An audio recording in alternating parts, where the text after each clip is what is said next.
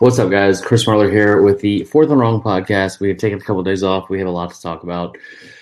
But first and foremost, happy Valentine's Day. I hope everyone's having a fantastic week so far. I have been just a little bit down and taking a few days off. We'll explain why here at the end. But like I said, I hope all of you guys have had a fantastic few days and a Valentine's Day as well. Like I said, I've been a little bit off, so I just I've been putting off doing the recording, and I finally realized, you know what?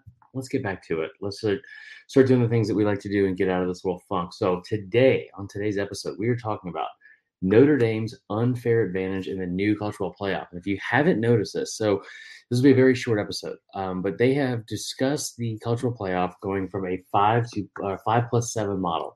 So currently it is a 5 automatic bids, and then really 6 automatic bids because it's 5+1.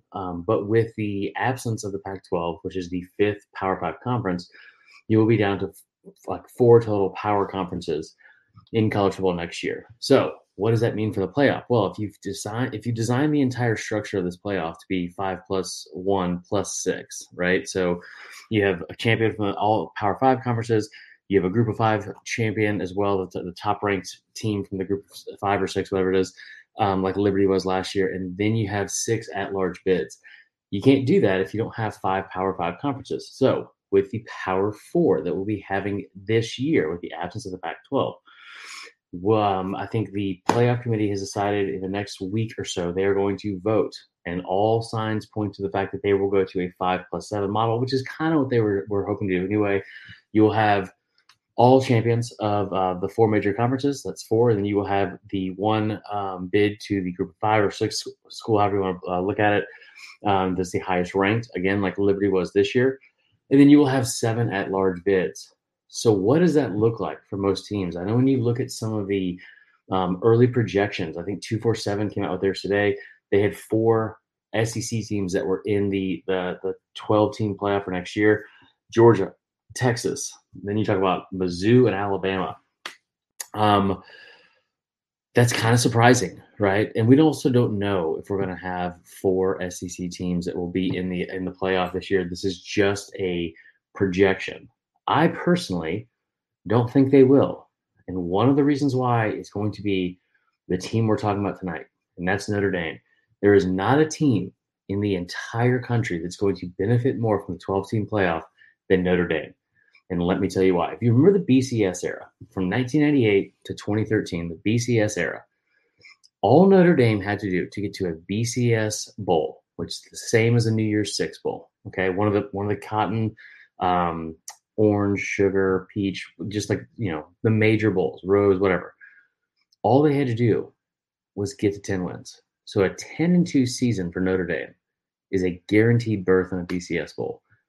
I'm telling you right now, a 10-win season in this day and age of a 12-team playoff will be an automatic berth for Notre Dame. What triggered this entire idea tonight was the fact that I saw Notre Dame announce earlier tonight that they have gone ahead and made they've scheduled a game against Army in 2024. It's the 100th year anniversary of the Four Horsemen game, and they're going to play Army in Yankee Stadium. If there's one thing you've heard me complain about over the years with Notre Dame, it's how much I don't give a shit about them playing a Surface Academy in a Major League Baseball stadium. Could not care less. It doesn't move the needle for me at all. I'm sure there's some people that'll think that's great, super fun, right? But for me, I could not care less about that. This is a team, I've told you to in the SEC, it would benefit you more, I think this year especially, moving forward, to not make the SEC championship game. Because if you make the SEC championship game and you lose, that doesn't necessarily put you out of the playoff, but it makes you play an extra game. You are at risk of injury, where if you are one of the teams that's, 10-2, 11-1 somehow, and you didn't get in because Georgia went 12-0 or Bama went 12-0 or whatever, and you're just behind them, it would behoove you to be out of that game. It would make way more sense. Notre Dame is not going to have to play in a conference championship game ever. They are still not in a conference. So doing this and getting them to a situation, this isn't written down. This is not like the BCS where it says flat out, if they have 10 wins, they are getting in. But I'm telling you right now, if Notre Dame is 10-2. They are getting in the playoff. And every single year we see the same shit from Notre Dame and the national media that love to push this agenda that, you know what, they played a really tough schedule. They played Stanford on the road. They played USC at home.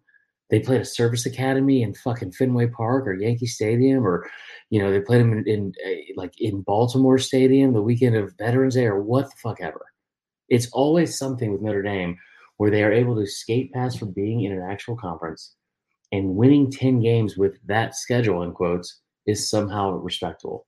I hate it, but I'm telling you right now, of all the teams that are going to benefit the most from this new system, Notre Dame is at the top.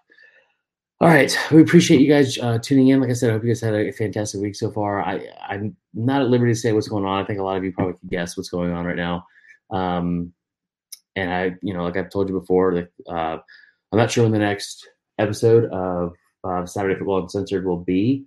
I'm not sure what the name will be either. We'll have some announcements soon about all that. Don't worry. Nothing is wrong on our end. Everything is still fine. I try to tell you guys all the time, try to always turn anything into a positive. All I can say is tonight, you know, it's been a long week. I've been down. And I appreciate, you know, you guys and people that are listening, all that good stuff. And all I could say from this is I was hoping we could turn something into a positive, and just when things are shitty and things aren't great, you got to keep moving forward. And it's tough to do. I know a lot of you out there have reached out. You guys are going through some shit too.